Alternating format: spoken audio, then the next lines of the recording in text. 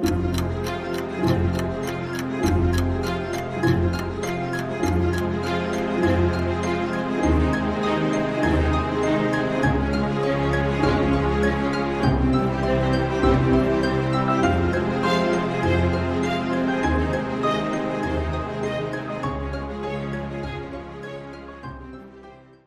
welcome back to another episode of Parker's Pensies. This is a podcast where we explore thoughts in philosophy, theology, nature, and life.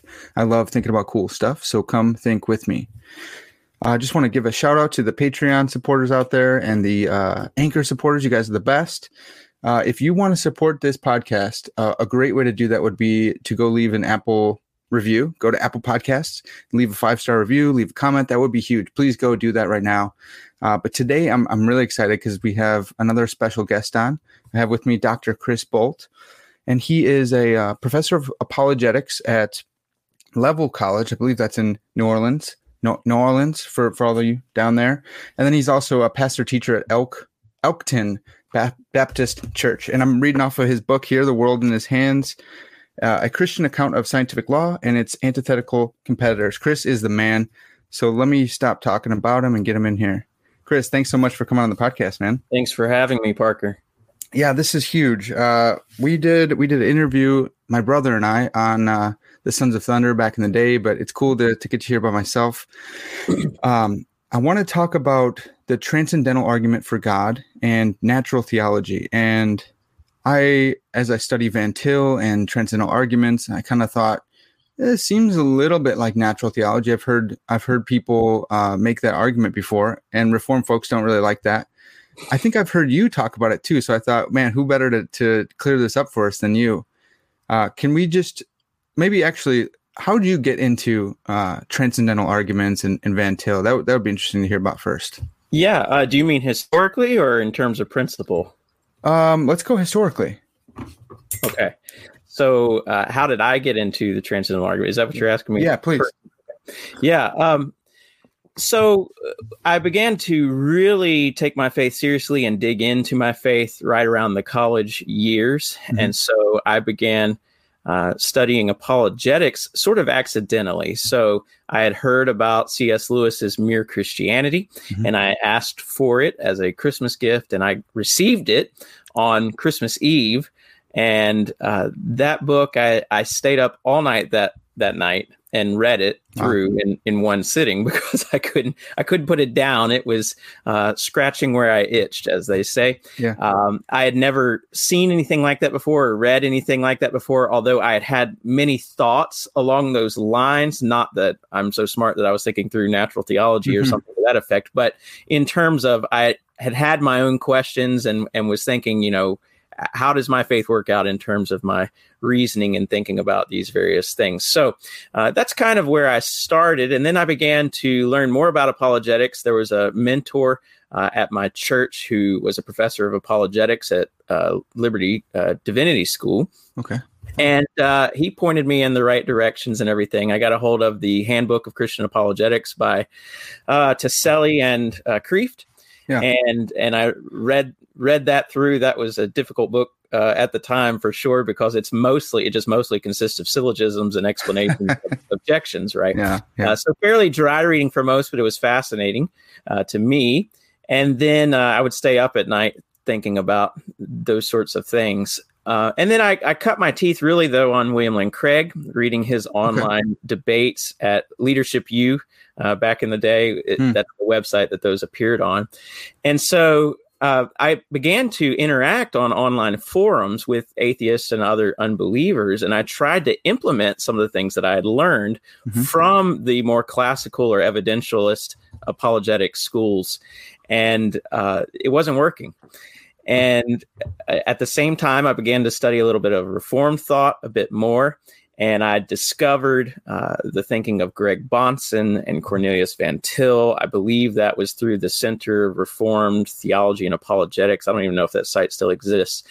And I didn't get it for quite a while. And then one day it was like the light bulb came on, and I realized what these guys were arguing was that we don't start with some sort of would-be autonomous principle in our reasoning. We're not assuming all of these other schemes and ways of thinking, we are beginning upon the basis of the Word of God and the Christian worldview in order to make our arguments and to think through why it is that we believe. And so I believe that this is broadly construed in the faith-seeking understanding category of thinking and apologetics. And so that led me down the road then to biblical arguments for transcendental reasoning, as well as the historical arguments in terms of philosophical reasoning.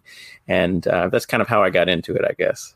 Man, that's awesome. Did you said you're getting into some Reformed thought. Did you come to Reformed theology through apologetics, or was that hand in hand, or did one come prior to the other? I think I would say it was hand in hand. Okay. Yeah, that's cool. That's really similar to my story as well. And I lived with a skeptic, one of my best friends, and he would just keep on asking me, "Why do you believe this? Why do you believe that? Why do you believe this?" And I was like, "Dude, I don't have any good answers. I don't know what I believe or why I believe it." And started getting into this, and then I got into Bonson, Van Til, like that's always how it goes. And here we are today. So I haven't done a podcast episode just on presuppositional apologetics or transcendental arguments. Been going in deep. So I don't want to give just a broad overview. I want to go in deep on like transcendental arguments. Mm-hmm. Mm-hmm. I've used that word a lot in my podcasts, just kind of assuming a lot of people get it. But can you break that down for us? Like what is a transcendental argument? Yeah, transcendental argument is an argument that roughly takes a form where X is a necessary precondition of the possibility of Y, so that if someone affirms Y, then it's going to necessitate that they also believe X. And so if someone does not believe X, you might use a transcendental argument to try to persuade them in virtue of Y that actually they do tacitly accept X as well. And so you want to bring that belief or that starting point or that axiom or whatever, you want to bring that to the forefront of their thought, right? Yeah. And so there are different ways that we can approach these. There's been a lot of debate about what exactly the form of these arguments is. Transcendental arguments, I think, if you want me to briefly trace kind of a history, the way I think about these. Yeah, let's do it. So if you go back to, say, Aristotle, you have him arguing regarding logic, and he might say something to the effect of, well, in order to deny or reject classical logic or the classical laws of logic. So we're thinking of things like the law of identity, A equals A, the law of excluded middle, so it's A or not A, or the law of non-contradiction, which is not A and not A at the same time in the same respect. And so if you want to reject, for example, those three major laws in classical logic, you would actually have to use logic to deny logic, right? And so by way of affirmation or denial of logic, you're actually, in principle, affirming logic, right? The same thing then when it comes to, for example, René Descartes in the modern era. You have him using an argument that loosely takes on a transcendental form. So famously, he said, "I think, therefore I am." But really what Descartes was getting at was he's trying to find certainty just in terms of a priori reasoning. He was a rationalist. And so he's thinking through these things. What can I be certain of? How can I remove all doubt? And as he's thinking about these things, he says, well, if I think that I don't exist, that's not going to work out, right?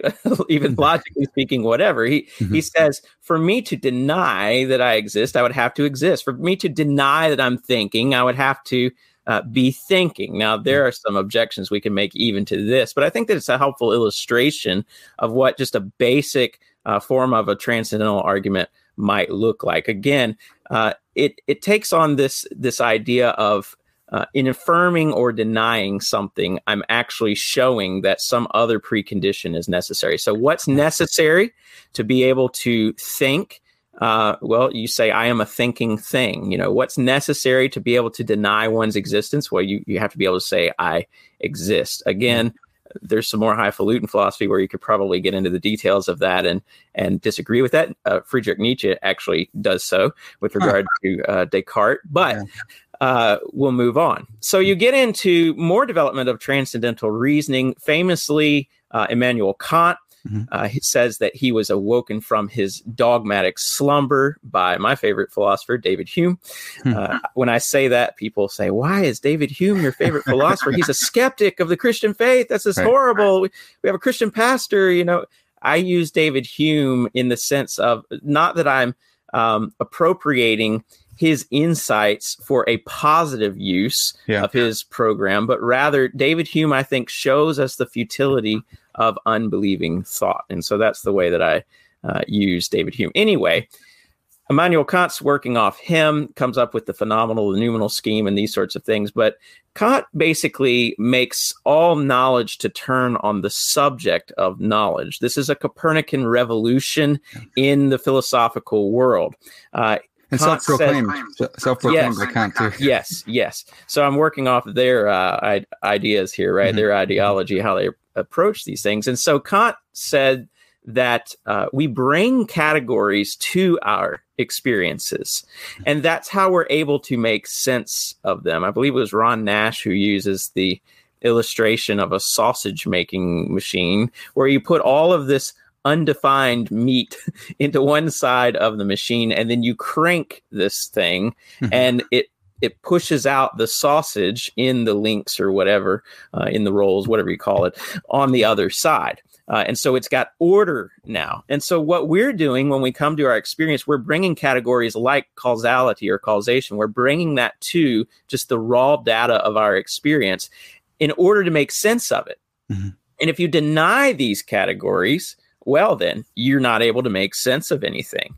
And so this is the transcendental method of Immanuel Kant. There's some debate, even among those who are experts in the field of transcendental arguments, in the secular world. There are some who debate whether or not this is actually a transcendental argument or not, in the way that later understandings of this argument come about. So you've got other guys later on down the road who deal with transcendental arguments. For example, you've got P.F. Strawson, who argues with them. Now we're getting into answers for the global skeptic. We're trying to prove things like the existence of the external world. We're trying to answer these wild skeptical scenarios in virtue of a transcendental argument, showing that even in order to hold such and such skeptical belief, you have to actually affirm these other beliefs as preconditions for the possibility of those things being the case. So P.F. Strawson, A.C. Grayling deals a bit with transcendental arguments. In the Christian world, well, you've got Robert Stern, who deals with them as well. In the Christian world, you get into even a guy like Alvin Plantinga, who is using transcendental arguments. He presents transcendental arguments. I know that in the Five Views book on apologetics, William Lane Craig notes this, that we should actually rely upon these transcendental arguments. Tyler McNabb is a man to watch right now in the world of philosophy. Very, very bright philosopher, has all of the scholarly credentials, but he is influenced in his background. If you read between the lines of the things he's writing, he is influenced by Greg Bahnsen and the Van Tillians, even though he's taking a more Plantingian approach now. And he offers actually a transcendental argument in one of his newer books. Yeah, he's been on. We've talked about that. Excellent. Yeah, that's great. Yeah, I'll have to go back and watch that or listen to that, because that's I'm very interested in the things he has to say. And he's trying to do the broader project as well of applying what Plantinga has said to world religions and whatnot. Now, I've intentionally left out Van Til and Bahnsen and others who use this type of methodology, but I've said enough. No, that's so good. Just to clarify, I love this line of thought. I try to use it in all my papers. I try to jam as much Van Til as I can, and all of my TEDS professors. They sometimes are not very appreciative of that, but that's who I am. This idea of tacit knowledge, this has been kind of contentious. It's been contentious in the literature, in popular debates and stuff. So if we have X, that's this incontrovertible or uncontrovertible, something you can't deny, thing of human experience, X, whatever it is, our reasoning, let's say, and we look to find that the necessary preconditions that undergird that, so that if you're reasoning, this next thing has to be true. Why? Whatever. So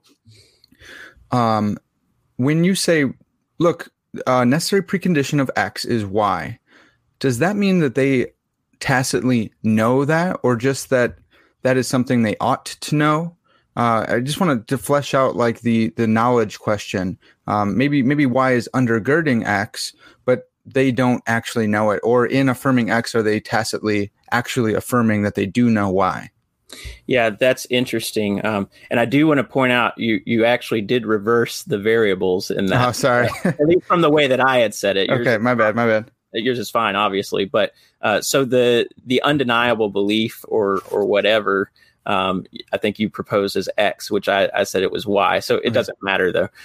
So we take this general principle or this operative feature of one's experience, and there's always something there, right? This doesn't have to be something that cannot be doubted. It's just something that the individual considers, they don't doubt it. Yeah, it's a given, right? Yeah. Yes. And so that can be something as radical as I doubt everything. There's a claim. Okay, let's grab it and let's see what the necessary preconditions of holding to that are. Yeah. Now, I think there are lots of different routes we could take to answer your question on a local level with regard to philosophical reasoning and some of these, I call them localized transcendental arguments, or TAs, that I've alluded to with the history of philosophy. And so I actually want to suck this one back into the Christian use of these in the Van Tillian scheme, because most famously within Van Tillianism, we're working off of this idea that everyone knows God exists, right? And that is the necessary precondition of intelligibility. Yeah. And so in that instance, what we would say is this is an actual knowledge that a person has. Now, I don't know that I want to get into the weeds of this, or that I'm actually committed to one of these, or that I have to be committed, rather. Whether we're talking about a personal type knowledge, whether we're talking about knowledge in the terms of justified true belief, or whether we're talking about knowledge in terms of warranted true belief, or some mixture thereof. Yeah. Okay. But what we do want to say, we want to affirm on the basis of Scripture, actually, that all know God, right? And that they suppress this knowledge, this truth, in unrighteousness. And so what you actually get, I think, in answer to your question, is a first order belief. God exists. Okay, there's your first order belief. And then what develops through another motivation, some other motive, what develops is a second order belief. I do not believe God exists. So there's a suppression of the first order belief. Now, this is not, even this concept is not merely found within Christian theology. This was the subject of Greg Bonson's dissertation, his PhD in philosophy. On self-deception, right? Yes. And there's a secular philosopher, and I cannot recall his name right now, who wrote an article probably 5 years ago, maybe a little bit more than that. Actually, it was more than that, I remember. But he goes through and explains this. One of the most famous examples is cancer patients who are told, you have cancer. And so they believe I have cancer, but then because of all of the things, all the baggage that comes along with that, emotionally or whatever, and this is not a criticism, obviously, right. But they'll come to deceive themselves. They will say, it is not the case that I have cancer. And it's used to deny that first order belief through this other motivation or motive. So these examples of self-deception, the principle of self-deception, exist even in secular philosophy. So what we're doing, I think, with the transcendental scheme with Van Tillianism is taking what Scripture teaches us. Scripture certainly talks about self-deception. It talks about this even in the case of the believer in some instances, right? We deceive ourselves, it'll talk about. Yeah, Paul warns us to think of ourselves with sober judgment, not to be puffed up. Yeah, to think of ourselves rightly. And if Christians didn't have a problem with that, he wouldn't need to say that. That's right. And so what we're doing, I believe, is we're fleshing out in philosophical terms what Scripture gives us in scriptural or theological terms. Yeah. Okay. So... yeah, so we do want to affirm that, and that's. I always thought Romans 1 was pretty clear on this, but Mm-hmm. there's a lot of people who are like, no, that refers to a past humanity. That refers to our ancestors. They knew the truth and they switched it for a lie. And now we can genuinely not know God today. And that's not what we're trying to get at, right? We're trying to say, no, if you know things about the world, then you're tacitly knowing things about the maker of the world. Right. Right. And I guess to tie together the things that we've already talked about and what you were getting at there, that knowledge of God and then the suppression of that truth is what we want to reveal through the use of the transcendental argument, where we say, okay, you affirm or deny whatever it is, right? Yeah. And so let me show you how that demonstrates that you actually do know God, that you're created in his image, that this is his world and God exists, right? Yeah. And so Romans 1, I do have it open here, of course. This is the go-to text, right? Yeah, For right. For the wrath of God, verse 18, for the wrath of God is revealed from heaven against all ungodliness and unrighteousness of men who by their unrighteousness suppress the truth. For what can be known about God is plain to them because God has shown it to them. For his invisible attributes, namely his eternal power and divine nature, have been clearly perceived ever since the creation of the world in the things that have been made. So they are without excuse. For although they knew God, they did not honor him as God or give thanks to him, but they became futile in their thinking, and their foolish hearts were darkened. Claiming to be wise, they became fools and exchanged the glory of the immortal God for images resembling mortal man and birds and animals and creeping things. And so it goes on along those lines. And that's the premise for the remainder of the book of Romans. Paul is basing his argument for our human responsibility on that passage. We do, in fact, have a knowledge of God, a natural knowledge of God, and that leads to, actually, it's sufficient to condemn us in God's sight, right? And that's why we need the gospel, the death, burial, and resurrection of Jesus Christ for our sins. So I do think that Romans 1 is actually an instance in Scripture of a transcendental styled argument, because you have the futility of unbelieving thought that's spelled out there. Yeah. Well, and this also brings us to the rest of the topic for our conversation, though I don't want to jump ahead too quickly, but God's been revealed in the things that have been made, right? And that produces knowledge in people. And so this gets to our conversation of is the transcendental argument, whether you can even say that, natural theology or not. So maybe let's tie up the conversation. I'm a little distracted here because there's this giant picture of D.A. Carson. People are walking. I guess he's doing a conference here, Ted. So I just see Carson's face just coming across the top here. Let's wrap up but let's clarify tag and transcendental arguments, and then we can go on to natural theology.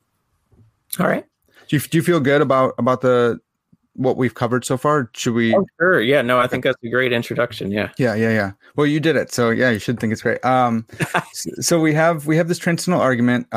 We believe that it's Scripture, it's found in Scripture, and that because you have this knowledge of God, you can be held accountable for the knowledge which you have. Just to clarify, do you think that people are running around saying like, I do know God, but I'm going to pretend like I don't know God? Or is self-deception more nuanced than that? I mean, I think it can be an outright lie, but I don't think that's necessary. No. And I think that's worthwhile making that point to unbelievers as well, to say, look, I'm not saying that you are running around, with this sort of thing, but that's something that you can kind of pry into as well, because if we're talking about evidences for God, which I believe everything is evidence for God, I also think that there are experiential factors that could help to open up, say, an atheist's eyes to the fact that, oh, I really am suppressing this truth that I know in my heart of hearts, right?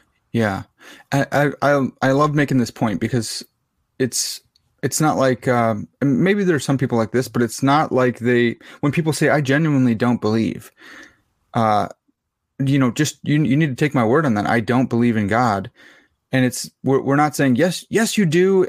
You do. And you have the same belief that I do, same manner. You're holding it in the same way, but now you're just flat out lying to me. But when you deceive yourself, there's some complicated psychology going on there. That's where, I can deceive myself, tell myself I'm super handsome. And I tell myself that lie forever until someone shows me the evidence that Yeah, I actually know I'm not as handsome as I think. It's a joke, but that's more what we're getting on. Yeah, that's right. That's right. We need to move on. Okay, so so then moving into natural theology, can you just define that for us? What is natural theology? Yeah, I think I would divide natural theology up, and I'll be forthright that I'm borrowing much of this from Michael Sudduth and the way that he divided it in his book, The Reformed Objection to Natural Theology. There are others who have done likewise, even in terms of the writers who wrote in Latin, with the different types of knowledge of God and this sort of thing. Mm-hmm. But I think in general, we can divide natural theology into the natural knowledge of God, mm-hmm. and then into theistic arguments. And so natural knowledge of God involves things like perhaps an innate knowledge of God, or the knowledge of God that is derived in some form or fashion from the things which have been made, which we read about in Romans 1, right? I mean, it says that we perceive God in the things that have been made. Right. Just the fact that we're created in the image of God in and of itself. I mean, we ourselves are creation. This is a quiz question for some of my students sometimes. I say, is this are we the revelation of God? And everyone thinks automatically this is prosperity theology or something, we're like the divine or something like that. Right. But we really are. We're the revelation of God as well. We're created in his image. We're part of the creation. We're not the creator. Yeah. So we know God by these means, right, of natural theology. Natural knowledge of God is what we're talking about there. And there are many debates within that category, and we're revisiting some of these debates now in the scholarship that's out there, and that's fine. Again, I don't want to commit myself to one or another just for the purposes of brevity here. Right. So moving into then the theistic arguments, the other type of natural theology, you have natural theology that can be used in a dogmatic sense, meaning that you're already believing in the existence and the nature of the Christian God. You're already a Christian. You already follow the Christian worldview, or perhaps you're outside of it, but you're looking at this history of theology that we have, right? Historical theology. And so in natural theology used in a dogmatic sense, what we're doing is we're building upon that natural knowledge of God. And so when we come to creation, there are inferences we can draw, and there are arguments we can make, even formalized syllogistic arguments that we could make that appear to show that this or that attribute of the God of the Bible is correct or true or whatever, right? And we can draw that out even more if we wanted to. Mm-hmm. The same thing with regard to biblical revelation, though. I mean, we can use it. It's kind of messing the term up a little bit here, right, to talk of natural theology with regard to the biblical revelation. But we do talk about various attributes of God and things that must be true as following from Scripture through the use of our reasoning, right? So we have faith seeking understanding. We have reason that's based upon faith. And so we can actually know, what I'm getting at is we can know things about God through our reasoning, insofar as it's based upon a proper faith and understanding, right? And this would be more, I forgot the word that, maybe you already used it. I forgot what Sudduth uses, but I always think of it as like a confirming way. You're saying, here's what God says, and I'm going to go, and I see it's confirmed but I didn't just build it up out of natural. Right. Yeah. Yeah. And I think that's the third way that it would be used then, is to more clearly explain and to articulate what it is that we believe about God based on his general revelation in creation, and also based upon the Bible. Okay. Again, so that's different. That's different than dogmatic, you'd say?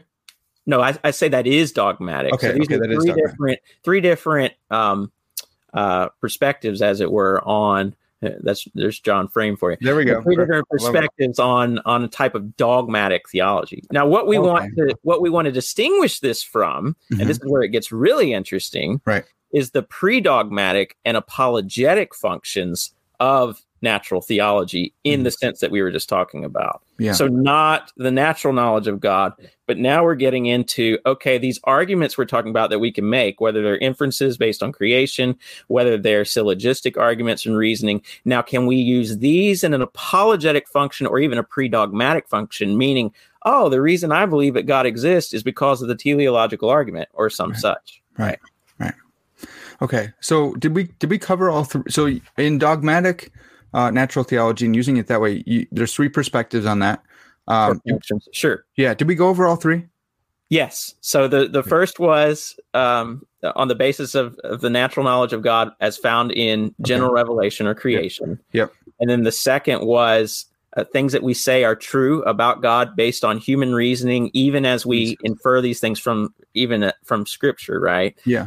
So these things are corroborating in our reasoning what we see in Scripture or biblical worldview, and then the third is what you mentioned, which is more clearly explicating these things and articulating these things, and these ideas that we derive from human reasoning, from natural theology in that sense, come to corroborate what we knew to be true about God. Yeah. Yeah.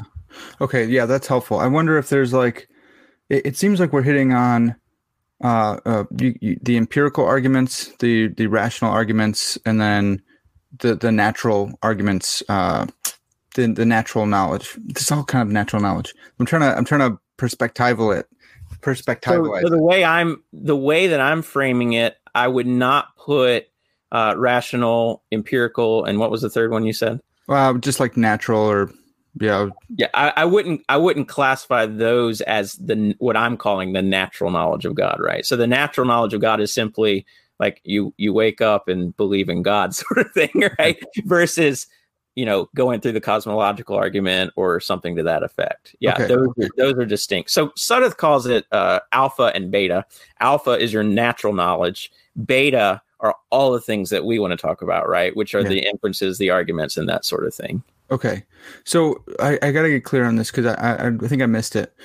There's in dogmatic, is dogmatic are all three perspectives of dogmatic informed by Scripture, or is one of those or more than one of those solely informed by the natural, I woke up this morning and believed in God, knowledge of God? Yeah, I don't think that they have to be explicitly informed by Scripture, right? Okay, it can be based on natural, just the natural knowledge of God or the natural order, or these sorts of things, yeah. Okay. Yeah, these are all, and I probably shouldn't have used the term perspective. That's something I'd have to think through a lot more. I should be using the term function, as Sudduth does. But you have these different subcategories underneath that category of natural theology beta. That's where all these others are. Okay. Yeah. Gotcha. Okay, cool. So we've got that in hand. And then there's the apologetic use of these. So those uses would be for someone who is not suppressing the truth, or by the grace of God, right? We always want to say that. Or is that for everyone? Everyone can use. Right. This is the contentious point, right? This is where the Van Tillians and the Bartians and others, well, I think Bart would probably get off even before here. Mm-hmm. But by the way, if you ever use Bart in the title of a paper or a book or something like that, Bart functions as clickbait in the academic world. I know it. I wish it weren't so, but I gave a paper in San Diego on Van Til and Bart, and I filled the room with Bartians, and they were asking me these questions, and I'm not a scholar in Bart, so I did not really know the answers. But and they would all disagree amongst themselves. Like they might say that about Van Tillians, but they go pretty hard. I've experienced that as well. Yeah. Karl Barth is often incorporated into the so-called Reformed world simply in virtue of the fact that he rejected natural theology. I think that's a really wrong reading and a bad taxonomy. But anyway, moving on.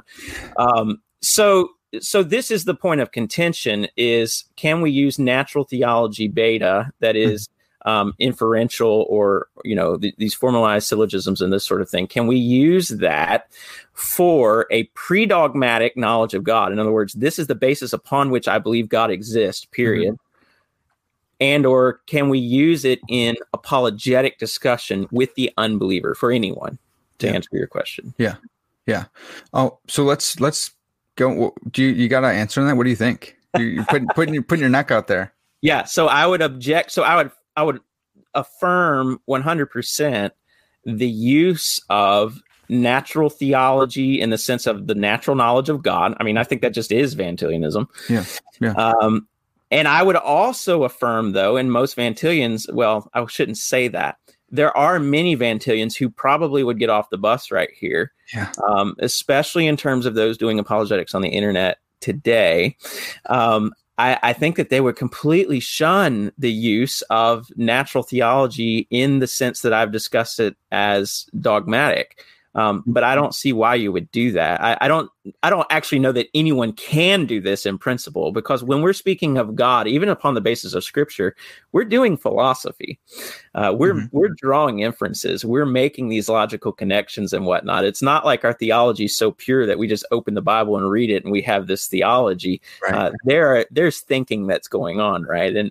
And we're doing so with regard to the natural world as well. And so there's certainly natural theology happening. It's being used in a dogmatic sense. Now, I believe I can go through different sound forms of a cosmological argument, a teleological argument, an ontological argument. I can look at those and say, yes, this is helpful.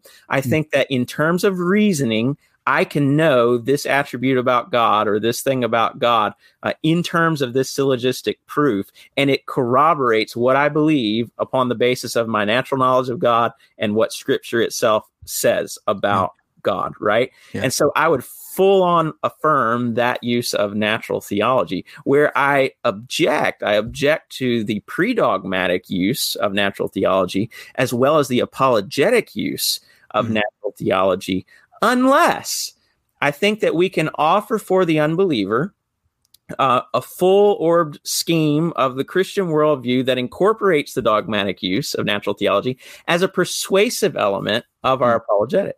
So the unbeliever looks and sees this whole picture and goes, wow, this person doesn't just believe in God on the basis of Scripture, although they do, and that's their basis. But this person believes in God because all of this person's reasoning through these different proofs and arguments and things like that match up with what he already affirms in Scripture, right? Yeah. We can use it that way. I think we can also use it as a wrench just to toss into the unbelieving worldview. So, for example, an agnostic, right, who believes that God is a necessary being as a concept, well, that's going to run into problems, because then you're going to employ Plantinga's version of the ontological argument and show, look, if you believe that a necessary being possibly exists, you cannot be an agnostic. You're going to have to be a hard atheist, right, and argue against God in some form or fashion. So that's the way that I view that. Okay. That's a great wrench. I love that one. Yeah. Because if you want to say that he is a necessary being and he's possible in some world, then he's necessary in every world, including this world. So you have to show a contradiction. And yeah, that's great.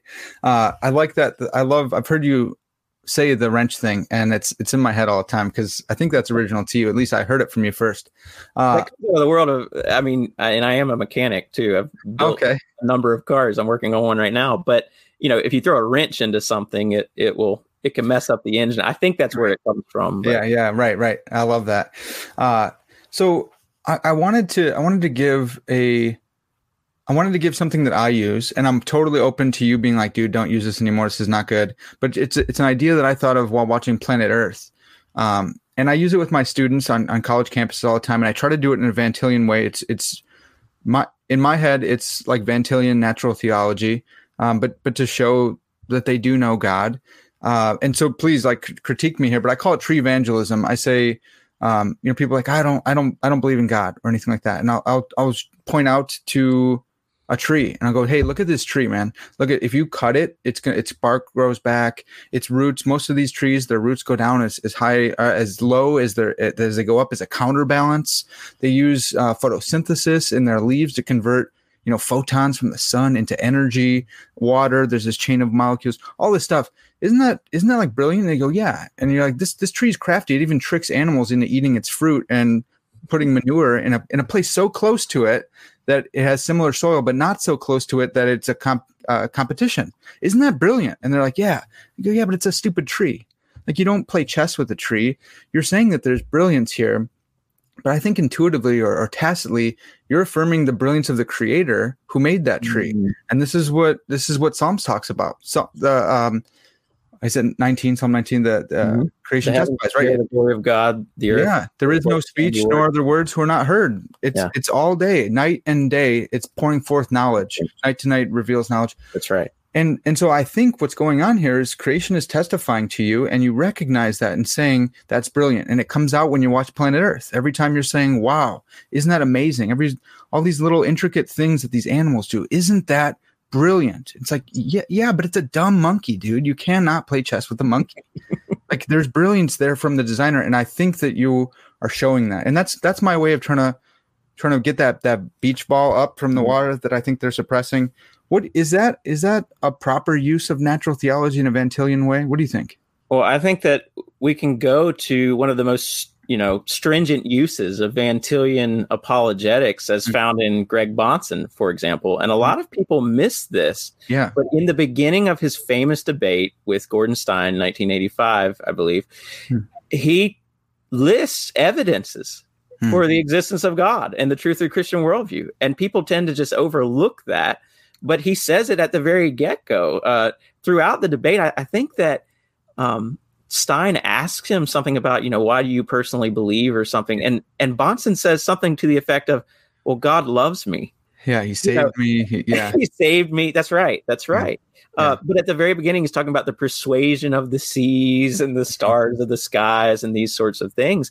Absolutely. A presuppositionalist doesn't deny that there's evidence for the existence of God. A presuppositionalist says that everything is existence for the is evidence for the existence of God. I remember one time I was debating with Bonson burner Dawson Beathrick, who's an objectivist, and he's gone through and criticized presuppositionalists throughout the years, and maybe you'll get some hits off me mentioning his name right now.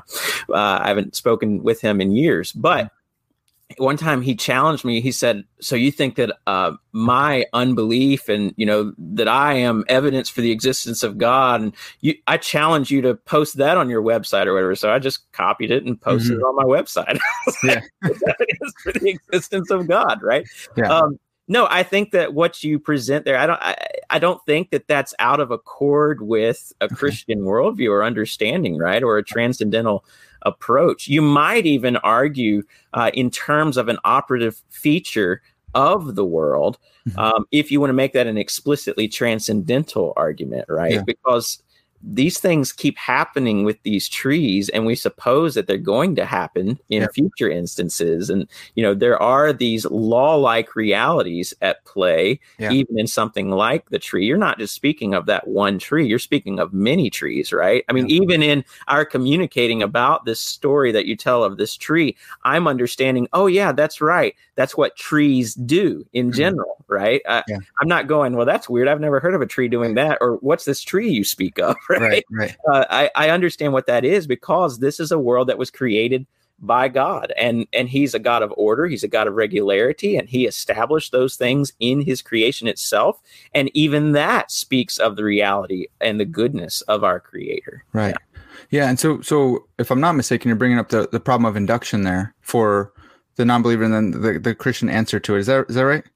Yeah, I'm alluding to it a little bit. Yeah. And that's actually, would you say that's what this book is about? Is it? I know it's about laws, but is this is your Christian answer to the problem of induction, right? Right. In essence, that's what that is. I don't believe that we have a problem of induction in the Christian worldview, and I think that once you deny the Christian worldview, you do wind up with a lot of problems, even going into induction. And inductive reasoning runs through everything that we do. I mean, everything. So.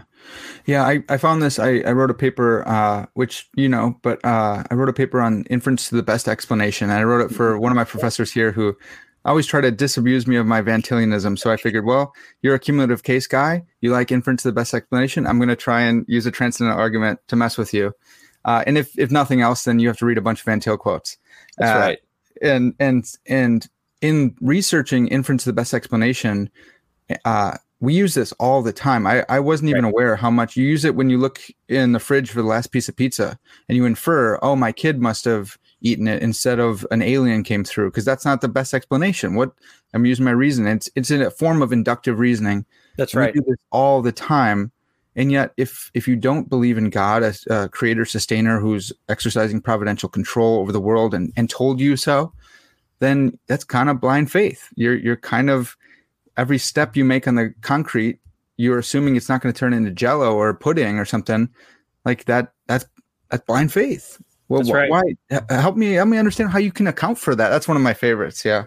Yeah, and I can't remember if it was Hume or someone else who, writes of hearing a voice in the dark, and you presume that it's from a person, and these sorts of beliefs like you're talking about. IBE and abductive reasoning and induction, there are debates about how those relate, but they're at least cousins. And I think that the issue at the end of the day is still the same. Now, there is a fascinating argument that I've heard, but I have not dug into this yet, that there's actually a problem of deductive reasoning along the lines of something very similar to the problem of induction. I have not gotten into that yet. The problem of induction, I think, gives us enough with regard even to a strong deductive proof, because the premises are still inductively derived unless they're strictly a priori. Yeah. So that's interesting. Yeah, that gets us into that. So, but you'll notice that in my book is not strictly speaking an overarching transcendental argument, but I do try to put the tools out there, and I try to put the content out there for anyone who might want to pick it up and use it to that end. Right. Yeah. Yeah. But I try to be modest in that book. And you may even notice I take some shots at guys like Bahnsen and Van Til and others for not having developed this argument as much as they probably could have. Yeah. And as much as folks on the internet think that they did. Right. And well, that's true. Here. Yeah. Yeah. That's another point that I wanted to bring up about transcendental arguments. The reasoning can be really easy. I think you can explain Aristotle's TA pretty easily to people once you get past the terminology. And depends on if you're using law of contradiction or non-contradiction. Today they changed it, right? But whatever, as soon as you get clear on that. But it's got deep implications as well. You can speak about it for 3 minutes, or you can speak about it for 3 days and have a whole symposium on it. I think a similar thing with the transcendental argument. And usually what I've heard when I first got into it was it hasn't been formalized. It hasn't been talked about enough in philosophy. Now what I'm hearing is a little bit is, it's so formalized. It's so sad that God had to hide in all this analytic philosophy, right? So what do you think about the can we make a brief transcendental argument that's easy enough for like a college kid to understand? Yeah. Or maybe your own child to understand? This is one of the reasons that I do believe this is a very strongly biblical method, because what you just said there perfectly echoes the gospel, right? Yeah. It's simple enough that a 5-year-old can understand it, and yet profound enough that it will busy you for 50 years to try to understand this gospel. And at the end of the day, in many senses, it's incomprehensible to us, right? These are the things into which angels long to look. I mean, even personally applying the gospel, right? I mean, how many times have we come to that point where we're struggling to apply it personally, and then when we do, by the grace of God through His Holy Spirit, it's just light bulbs come on everywhere, right?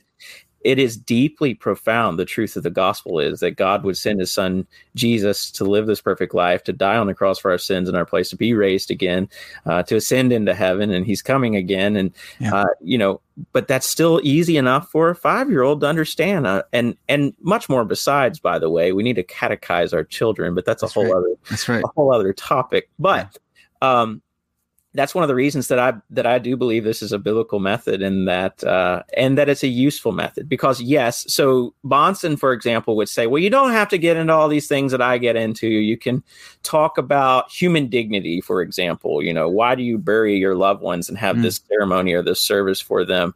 That presupposes this Christian understanding of the world and that sort of thing. That's not strictly speaking an epistemological argument, although I mean it can overlap, but. Yeah.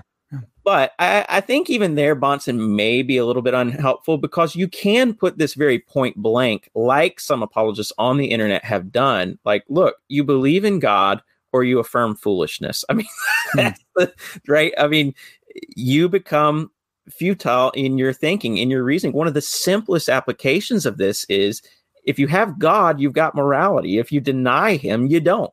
Yeah. Right. And this is very practical and easy for people to pick up on. For some reason, I think that the moral argument in classical apologetics and the moral perspective on the transcendental argument are some of the easiest arguments to pick up on, because ethics, especially right now, And by the way, we need to be doing this. Yeah. A lot, right? What do they say? Early and often. That's right. We need to That's how be we vote in Chicago. Yeah. We need to be doing this now. And I will confess to you right now that I'm guilty of not having done this the way that I should be right now. Yeah. There are so many moral claims being thrown left and right now. Yeah. And most of the people making them have zero basis upon which to make them. Yeah. Right. In our world right now, in our society right now. Yeah. And so it's very easy, especially on a personal level, to say, hey, you know that thing you judged that other person for? You were just doing that last week. It's like, so what are you judging them by? Are you judging them by yourself or by society? Oh, no, it's what society says is right. Okay, so these social reformers were wrong. You don't want to say that. Right. How does one society judge another in these sorts of things? What does creation offer us? Of course, they're not going to call it creation, but what is the natural order, the natural realm tell us about morality? Sure, it is the case that it exists, it's there, but that's a further inference to say on the basis of things existing. There's another inference we have to make of a different kind to say, oh, this is morally right or morally wrong. In Christianity, we don't have this problem because God says, I am that I am, and God, his law is him, right? It's an expression of a manifestation of who he is and what he requires of us. We know moral right and moral wrong. This, even though I'm going a little bit in depth on this, you can offer this in a very simple way, right, to someone. We have to real quickly, piggybacking off that, we also, we're called to give an answer to anyone who asks us, and that command is for all believers. Yep. So I like to sum it up like this. Yeah, let's have an answer for the ivory tower intellectual, but most of the people we encounter are not going to be ivory tower intellectuals. It's the ditch digger or whatever. Yeah. We need to be able to do apologetics with both of them. And I don't think we change the methodology. We just apply it differently to the people. Yeah. Man, that's great. If you didn't catch it, you could hear why Chris likes David Hume so much. He talked about the is-ought distinction. Just because something is doesn't mean it ought to be that way, right? That's a great one to use with people, especially about cultural relativism. So the culture says it. Does that mean it's ought? They believed in slavery, right? So there's one aspect. What I've had trouble doing sometimes is exactly what you said at the end there was so good, that we need to be able to give an answer to anyone. I mean, the ivory tower intellectuals, not everyone listening here will be able to do that, or will be able to study as much as you or I are able to study, or people who study more than us, to give those answers. But you need to give a reason for the hope that is in you. For me, as I've been studying more, even as you were talking about the moral argument, I'm thinking, Sharon Street's in my head, and I'm thinking about evaluative realists and non-realist, and all this stuff's going in my head. And sometimes that gets in my way when I'm talking with college students, right? Because they're like, well, is there another, when they ask me, is there another way to think about this besides yours? I'm like, well, yeah, there's a billion, dude. And I just read one last week, but how do I break this down for you without talking about evaluative realism, Yeah. And that's one of the things, if you're the person listening right now and you say, I don't understand this stuff, it's way over my head, I don't know these terms, right, that's fine. And there's not really any reason that you should. So if you're in an apologetic discussion with someone and they use this term, just ask them what they mean by it.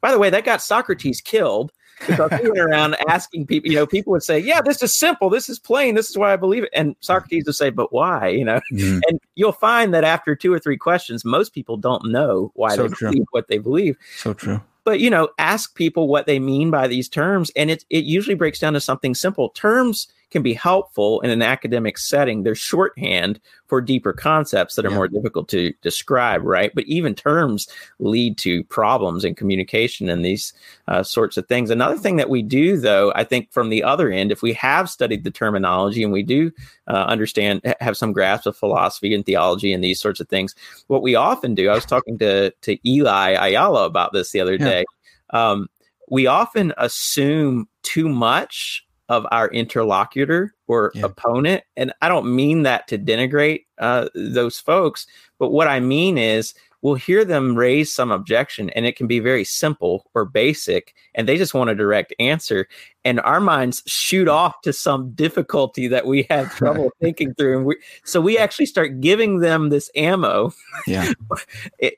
in which case we're actually hurting our own case, and we're confusing them. Right. Yeah. And so we need to be very careful to listen to what's being said and respond in that way. So that's a great point. I want to not, sometimes I'll know where someone's going. This happens, just every day. Like it happens in the jiu-jitsu gym, or it happens wherever I'm at.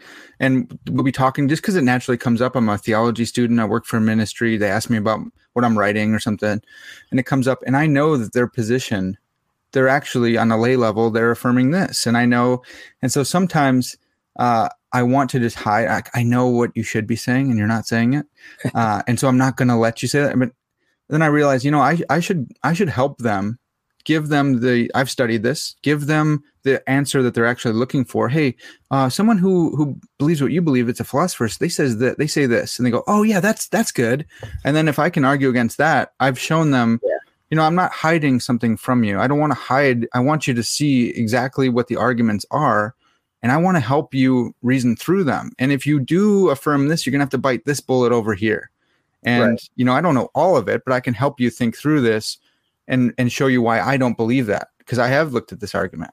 Of course, the best way to do this, I think, is to lead people with questions. Yeah. But it's very difficult in our day and age, and it's almost impossible online. If you try that on Twitter, after the third question, they're going to get upset with you, right? Simply because you're asking questions. But if you have a personal relationship with someone, you're able to do that sort of thing. I think it's funny that you talked about at the gym doing jujitsu or whatever, and maybe you didn't miss it, but there's a big metaphor there, or whatever, right? An analogy to jujitsu with knowing where somebody's going to go as well. Yeah, and, totally.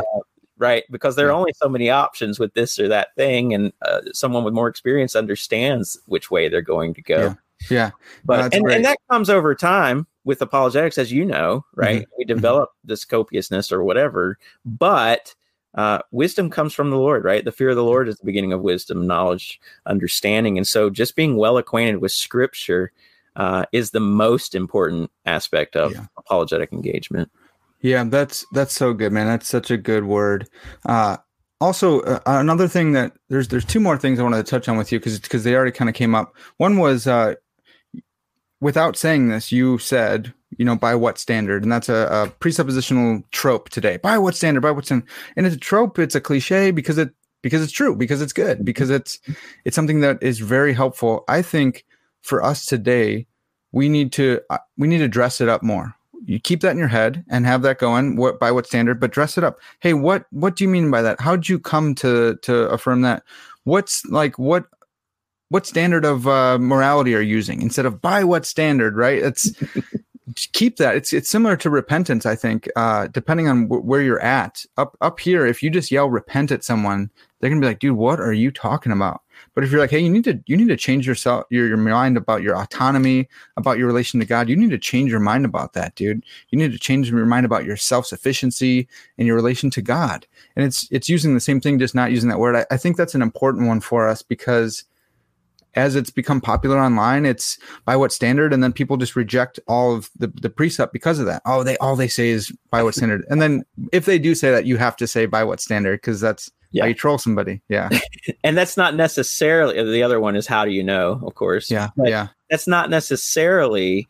Well, it's certainly not a bad question. We already said that, but what I was going to get at is that's not necessarily even a Christian presuppositional argument. Right. It is funny. I was reading an interview with William Lane Craig yesterday, and he actually says it right in the middle of the interview. He says, well, by what standard? And I said, nice. Yes. Let's go. but we have to understand that there's a positive case to be made for the Christian worldview. Yeah. We're not merely trying to beat the unbeliever over the head, right? Mm-hmm. We're also trying to present a full-orbed positive thing to these folks, right? I mean, Christianity is rich. And so we don't have to rely upon a cliche or a quick retort or that sort of thing. We certainly have those. Yeah. And there's a place for that. There's no doubt about that. And it's person relative. Yeah. By what standard? Well, by the standard of the Bible and the methodology, apologetics are person relative. They're not methodologically relative. Yeah, they're person relative. And by the standard of George Mavrody's, right? Like the whole person relative thing. Yeah. Yeah. So you're going to interact with different people in a different way. And that argument, when you ask someone by what standard, that is going to get them thinking. Mm-hmm. That's interesting. I've never thought of that. That's a good thing. We want that. Yeah. But I understand. Yeah, I understand what you're saying. Yeah, and it's good philosophy as well. But you brought up another point. Proverbs talks about this. A man's heart is like, maybe it's a king's heart, but man's heart is like deep waters, and a man of understanding, maybe it's a king's heart. King's heart is like deep waters, but a man of understanding will search it out. And I think that speaks to the person relativity. Maybe this person doesn't need to go as let the conversation lead where it goes. Let the Holy Spirit lead you, be in tune with that and say, like, Lord, I don't just want to destroy this person. I want them to know you. You did this for me. You used people to help me stop suppressing the truth and to spark me up to new life. Use me to do that to someone else. Yeah, I do want to argue with people. Like, I do want to do that. Right. Sometimes we get into that. Well, you can't argue someone in the kingdom. Well, God uses secondary means like arguments to bring people to the kingdom. He's predestined that to happen. So let's go argue. Let's not be jerks, right? And let's be sound reasoners as well, too. Let's not use crap arguments. Yeah. Yeah, absolutely. Yeah, our argument is not, we speak of argument in terms of, something that's immoral or unethical. Right. All right. It's not. We're talking about arguments. We're talking about reasoning. We're talking about thinking through things. We're even talking about persuasion, contrary to what some online presuppositionalists would say. The scriptures are very plain that we are trying to persuade people of the truth of the gospel. We are. Sorry. And that does not undermine, I'm not sorry, but that does not undermine the sovereignty of God in the least bit. The rationale, the reason for a person believing comes through the proclamation of the gospel and the defense of that gospel, both of which are prescribed by scripture. The cause of a person coming to faith and understanding is through the Spirit of God. That's absolutely true, but we affirm both. We don't side with one or the other, or we wind up with a really bad theology and a poor apologetic. I love that. That's so helpful. I think I first heard that from James Anderson in one of his apologetics courses, which is talking about he was probably talking about Gordon Clark and Van Til controversy. But yeah, the cause of my faith is the Holy Spirit. He caused me to believe, and I'm a theological determinist. I think that works fine. But he didn't leave me without reasons. I have plenty of reasons. I'm sitting in a chair right now. We can look at that as a reason, right? And I think that is what the transcendental method is so helpful in doing. Let's just grab something of human experience and show how that makes sense within the Christian worldview, how that presupposes God's existence and sustaining of the universe. And let's do that. We have all this human experience to work with. Mm-hmm. I wonder if you can totally say no to this, but it brings up Stroud's critique. Mm-hmm. Are you cool going in just a little bit on that, or should we just get? Yeah, if I can remember how I respond to it. Yeah, I'm the same way. So for the listeners, I've talked about Barry Stroud a little bit. We've had James Anderson on. We talked about it a little bit, but I just kind of brought it up for myself when I said it makes sense. So Barry Stroud is a philosopher, and he's responding to non-Christian philosophers, just anyone who uses transcendental arguments, and he says, "Well, I'll grant you the conclusion of a transcendental argument, but I'm going to qualify it and say that's just what you have to believe. So the argument shows you what you have to believe, but not what is true about reality." And this is kind of using Kant against Kant. Kant has this transcendental idealism. We can't know the thing in itself. And so he uses Kant against Kant in these transcendental arguments. It says, okay, so you have to think that God exists. It makes sense. The world makes sense, if you're looking at it, that there is a God, but that's a belief. It's not world directed. It's not, you haven't solved any metaphysical question. You've just talked about a belief. So yeah, how might one go about responding to that? All right, so here we go. First of all, I meant to mention Barry Stroud earlier when I was name dropping with all the different philosophers who talk about transcendental arguments in philosophical literature, in journal articles, in books, and these sorts of things. Barry Stroud, he's the boogeyman of those. Sure. Sure, but he's still taking transcendental arguments seriously, academically speaking, in that regard, right? Yeah. So that's one point I want to make. Another point is that there is a distinction to be made between transcendental arguments as used in the secular realm and transcendental arguments, or the transcendental argument, whatever that might be, in the Christian realm and in the Van Tillian sense, right? And so, for example, you get like a P.F. Strawson type world-oriented transcendental argument or some such. That's very, very different. That's a local transcendental argument that's intended to prove one very small thing versus what we get within the Van Tillian scheme, which I'll get to in just a moment. Moreover, so for example, and I think this really answers the question that I dreaded answering on this podcast that you haven't asked. So now I'm just going to raise it and answer it. Which is this: is the transcendental argument in a Van Tillian sense an instance of natural theology? And I would say if it is, then it would be at least a dogmatic use of natural theology and not a pre-dogmatic or an apologetic use per se, which really bothers me. I don't know about that. So, but Tyler, the reason I say this, Tyler McNabb brings up transcendental argument in his book, and he says, I'm going to create this transcendental argument for God. This is an instance of natural theology. But I think that the transcendental argument for God that he uses is an instance of natural theology. I don't think that it is the Van Tillian understanding of a transcendental argument, which argues indirectly versus directly, right? So a direct proof for the existence of God is arguing from premise, conclusion, whatever, whereas a transcendental argument is saying what we said earlier, okay, you affirm Y.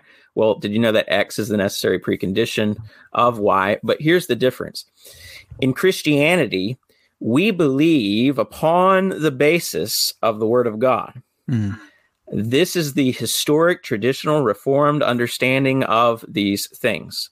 We take the Word of God as our ultimate authority. If you could prove the Word of God in virtue of an authority that's higher than the Word of God, then the Word of God is no longer the ultimate authority by definition, right? And so we base our faith in the Scriptures. We base our faith upon God. That's not fideistic because we then reason out from that. And what we want to say on the basis of Scripture is, if you deny that these things are the case, if you deny the very Word of God, you're a fool in the biblical sense. You end up in futility of thought. Now, we want to illustrate that for you or demonstrate that through the philosophical reasoning provided for us in a transcendental scheme. Okay, so that's the theological and the philosophical use of the transcendental argument in a Van Tillian scheme, but notice that it differs from, say, Strawson because it's based upon the frank acceptance of authority. That's the first difference. Secondly, it's based upon a concrete understanding of things. It's not just some general proof. It's based upon Christianity and the Bible. Okay, and then the third thing is that it's talking about a whole worldview. We're not just talking about, induction. We're not just talking about logic. We're not just talking about morality or whatever. We're talking about an entire worldview that we say is the precondition of intelligible experience. Now, how does this apply to Stroud? Stroud's not talking about the transcendental argument in that sense. Stroud is attacking particular localized forms of transcendental arguments, which could matter in the grand scheme of things with regard to answering Stroud. Because within Christianity, we're never talking about the Christian worldview apart from the metaphysical objective reality of these things, right? And so that's already presupposed in the worldview that we're saying that you have to affirm, or else you wind up in foolishness and global skepticism or self-defeating subjectivism, right? So that's the first way of answering Stroud's critique. Another way of answering Stroud's critique is simply to appeal to Van Til and Bahnsen. Cornelius Van Til and Greg Bahnsen were both aware of this form of critique. Perhaps in Van Til's case, I don't know, we'd have to look up the dates, right? Perhaps in Van Til's case, even prior to Stroud's objection. Okay, and so what I'm saying here is they affirm the usefulness anyway of both the ontological or the world-oriented versions of TAG, or as it later came to be called, and the merely epistemological versions of it, right? So in other words, I think that it is the case that we could argue that transcendental argument does prove the truth or the objective reality of the Christian worldview, of the existence of God, of whatever Christian tenet we're arguing for. Okay, I do think that's the case. I think that case can be made, but we're also saying for sure that you must believe these things are the case in order to make reasoning or whatever else intelligible, right? Human experience intelligible. And so I think, and Bahnsen says this explicitly in one of his lectures, we have enough. If you get to that point, you're doing pretty good, right? Yeah, right. If you get to the point where you're saying, well, the unbeliever says to you, well, you haven't proven that Christianity is true. You haven't proved that God actually exists. All you've proven is that I must believe in God and I must believe that Christianity is true, or else I can't do anything else, right? Rationally speaking, it's like, you might want to go home and think about that one a little bit, right? Yeah, Bahnsen is speaking to the microphone, right? Yeah. So from a practical standpoint, on a street level with apologetics, you've answered the criticism in that regard. In other words, Stroud works in the academy. It's a wonderful thing to explore, and especially to look at the strength of the transcendental method and presuppositional apologetics, because honestly, classical apologetics, we never get to this level of particularity in critique. I mean, it's just amazing the fine-tooth comb we use with Van Tillian apologetics, supposing that there's some sort of backwater apologetics, whereas classical apologetics, that's where it's at, right? Yeah. When does anyone focus this type of critique on them? Anyway, I'll move on. But that would be another part of the answer, is to say, okay, so what? On a practical level, if you have to say, I must believe in Christianity in order to make sense of anything, that's fine. You've given me enough. I think that the stronger version is fine. I think that you can then introduce an ontological type argument. Now, people will argue, well, that means that tag is insufficient and all that. I understand all of that. I'm just saying from a practical standpoint, we could say, how exactly are you saying that you must believe that Christianity is true, and yet you're also saying at the same time and in the same respect that you don't know whether or not Christianity is true? That's a contradiction. Yeah. Okay. Final response is, I think that even in the argument itself from Stroud, when we're looking at inferences and the force of inference, of logical inference, or if we construe that in terms of deontological responsibility or morality or something like that, moral imperative, I think that we can actually reintroduce another, like a second layer transcendental argument that would force us back into the world-directed scheme. So I don't know if that makes much sense, but if I'm not mistaken, that's where Michael Riley leaves us in his dissertation from Westminster, and I think that he's on to something there as well. Yeah, the ethical aspect of that's good. We didn't talk about that when he came on, but I picked that up from Frame, probably Doctrine of Knowledge of God, and I've been thinking about that a lot. I use that in my IBE paper. I just call it the ethics of inference. I'm sure I probably got that from Frame, but there's between the premises and the conclusion, there's an ethical ought. Right. Like you mentioned, it's like a deontological, you ought to affirm the conclusion if you see that it follows from the premises and that it's, valid and sound, or sound includes valid. But if it's a sound argument, you ought to affirm the conclusion. But like, why? Like, why don't you just, why can't I just suppress that truth? Well, it depends on doxastic volunteerism. Well, whatever, dude, you can try and make yourself, why not at least try and make yourself not believe it? Well, because, there's an ethical ought there, right? I like that. I'm going to have to remember that. Yeah. Why don't you try and make yourself not believe? Right. Like, why can't you do that? Yeah. And and then it gets right back to what you said about the moral argument being so practical. This is what Lewis brings up in Mere Christianity so well. You bump into somebody and now you're into an ethical dilemma. Like you just bumped into someone and now it's, should I say sorry? Was it your fault? What's polite to do here? You have to think through like the culture things of politeness, but what's right? It sounds like Lewis, Lewis has British issues there. That's right. Yeah. So I love that one. I'm really, really open to that. I've asked a couple philosophers about that, and there hasn't been a ton of work on that, but some people are thinking about it. Some epistemologists are thinking about that, which is fun. I love it, man. It's good. I don't know. Maybe I'm missing something, but I'm just not overly impressed by Stroud's critique. I think it's very interesting. Yeah. But I think that it just brings out how sharp this apologetic method actually is. And because it's because it's a worldview level argument, it's not what you call them local ones. Local would be like what P.F. Strawson arguing for like personhood, right? You're abstracting out one piece of furniture from this worldview, where we're arguing a worldview level and saying exactly right. Like even if you have to affirm this, it's actually going back to what you affirmed about either Anselm or Augustine, faith-seeking understanding, right? I believe in order that I may understand. So even if you're just left with the conceptual transcendental argument that up the belief level, belief directed, you're demonstrating, if that's the case, that you have to believe in order to understand. And that's what Christians have been saying for many, many years. If I want to believe anything, if I want to understand anything, I have to believe. I have to believe in God. I have to believe in the Christian view of the world. That's awesome, man. So just to re-clarify one last time. So tag would be a type of natural theology, but if it is, it's the dogmatic type. Yeah, I don't think that it actually is, because for one thing, it doesn't assume a neutral standpoint from which the unbeliever reasons. Yeah.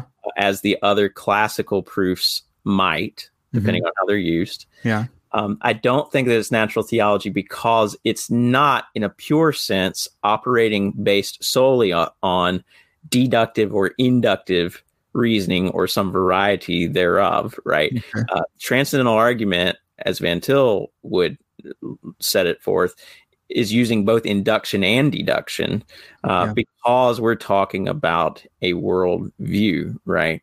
Yeah. And so we really are talking about two otherwise incommensurate world views, Christianity and non-Christianity, whatever manifestation that non-Christian worldview takes on in the particular exchange, right? We really are talking about two distinct worldviews, antithetical worldviews, in that sense, rather than here's this logical argument. I mean, think of all the things we've just assumed in that, right? Yeah. Logic, right. Induction, morality, because of the inference that we just talked about. These things are all interconnected, right? We're assuming that this person basically affirms a similar or the same worldview as we do. They're just missing some pieces or parts. That is not at all the Van Tillian scheme, right? Not at all the Van Tillian approach. And so I think in that sense, the transcendental argument, as Van Til would present it, is not an instance of natural theology. Okay. That's helpful. Yeah. So we're setting worldviews against each other. That's really good. And do you think that it can be formalized? Like can tag be formalized, or if you do formalize it and you take one instance of human experience, would that be under the umbrella of tag? Is that a different argument? Yeah, I like what you said there, because that is how I approach this now, and it moved me closer to James Anderson. Yeah. Even though I think that we do need one overarching scheme, and I keep saying scheme, and I mean that in a colloquial sense for those who are listening and thinking about Donald Davison or A.C. Grayling or whatever. But no, I do think we need that umbrella, as you just put it. And then you've got all of these really cool things underneath that umbrella that you can appeal to and use and that sort of thing. And so, your use of the transcendental argument, you can't talk about everything at once. Right. And so your use of the transcendental argument is going to involve some of these more localized type issues. But here again, I mean, even if you just bring up one little thing, all of a sudden you've got all of this in front of you. You've got communication, you've got science, you've got induction, you've got laws of nature, you've got logic, you've got human. I mean, it's all there.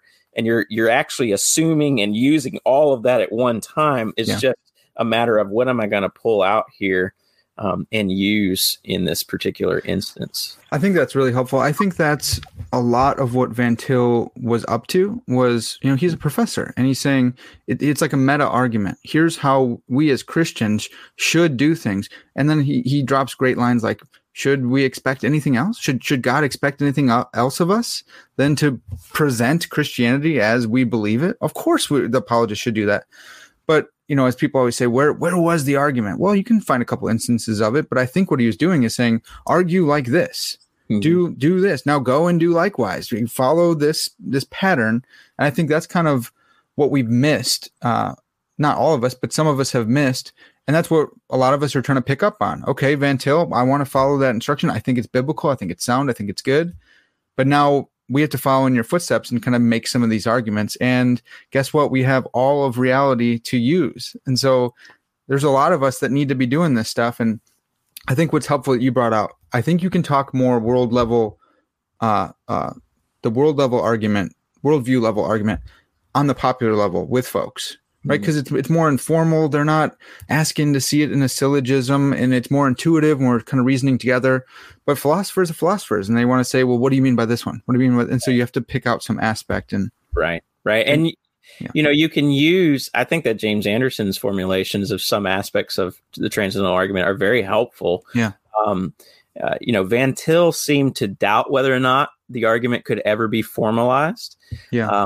Greg Bahnsen, you can probably formalize his argument as he presented it in his debate with Gordon Stein. What did he say? Without God, it's impossible to prove anything, or something to that effect, right? Yeah. So you can come through with different. There is a lecture where it's only about 15 minutes long, if I remember correctly, where Bahnsen does try to formalize the argument. One of the interesting things is that people want to accuse the transcendental argument of being logically circular. That's impossible if there's no formula, if it hasn't been put into a logical syllogism. But there have been suggestions made. You've got Don Collette talking about this with Frame in his Festschrift. You've got again, some of the things that James Anderson has presented. There are some who have suggested that we use free logic, different types of logics to try to explain or formalize the transcendental argument. There is David. Now, I don't know how you pronounce his last name. I don't know if it's Ryder or Reader. He is at Erskine. And he actually interacted. He went back and forth with Anderson in the Philosophia Christi. Oh, yeah, sure. Yeah. And so he has come up with a modal transcendental argument. There are some modal difficulties and issues once you start trying to form the argument. Some of the objections that would apply to classical project objections to classical apologetics or natural theology in the pre-dogmatic or apologetic sense, some of those objections would actually wind up applying to the transcendental argument if we're too if we're too careful in trying to formalize the argument. I think that's what people worry about. So I don't know how much I have an answer to your question, but I do think that you can state an argument without necessarily chisholming it, right, and putting it into these logical syllogisms. Yeah, that's great. Man, well, this has been good. We covered a ton of stuff here. I think there's going to be a lot of questions that people have. I would love for you to come back on. We could talk more about this. We could talk more about your book, actually, too, because I really like it. And for those who don't know, you use a lot of planning in here. And so this isn't just a take it or leave it. We're all Van Til. We can't use plan. No, you use a ton of them, and it's great. And so I would definitely recommend the book. Again, it's The World in His Hands, A Christian Account of Scientific Law and Its Antithetical Competitors. And so you got the antithesis in there as well, which is great. Chris, any kind of plugs that you want? Can people find you on Twitter like today? I mean, tomorrow you might be gone, and then next week I'll see you again. Yeah, I frequently take sometimes rather lengthy breaks from social media. There are a number of different reasons for that. And my tweets do self-destruct. And that's not because I'm ashamed of anything I've said. But if there's reason for me to be ashamed of something I've said, let me know. And I will either disagree with you or repent. It's that simple. Yeah. But you can find me normally on Twitter at CLBolt.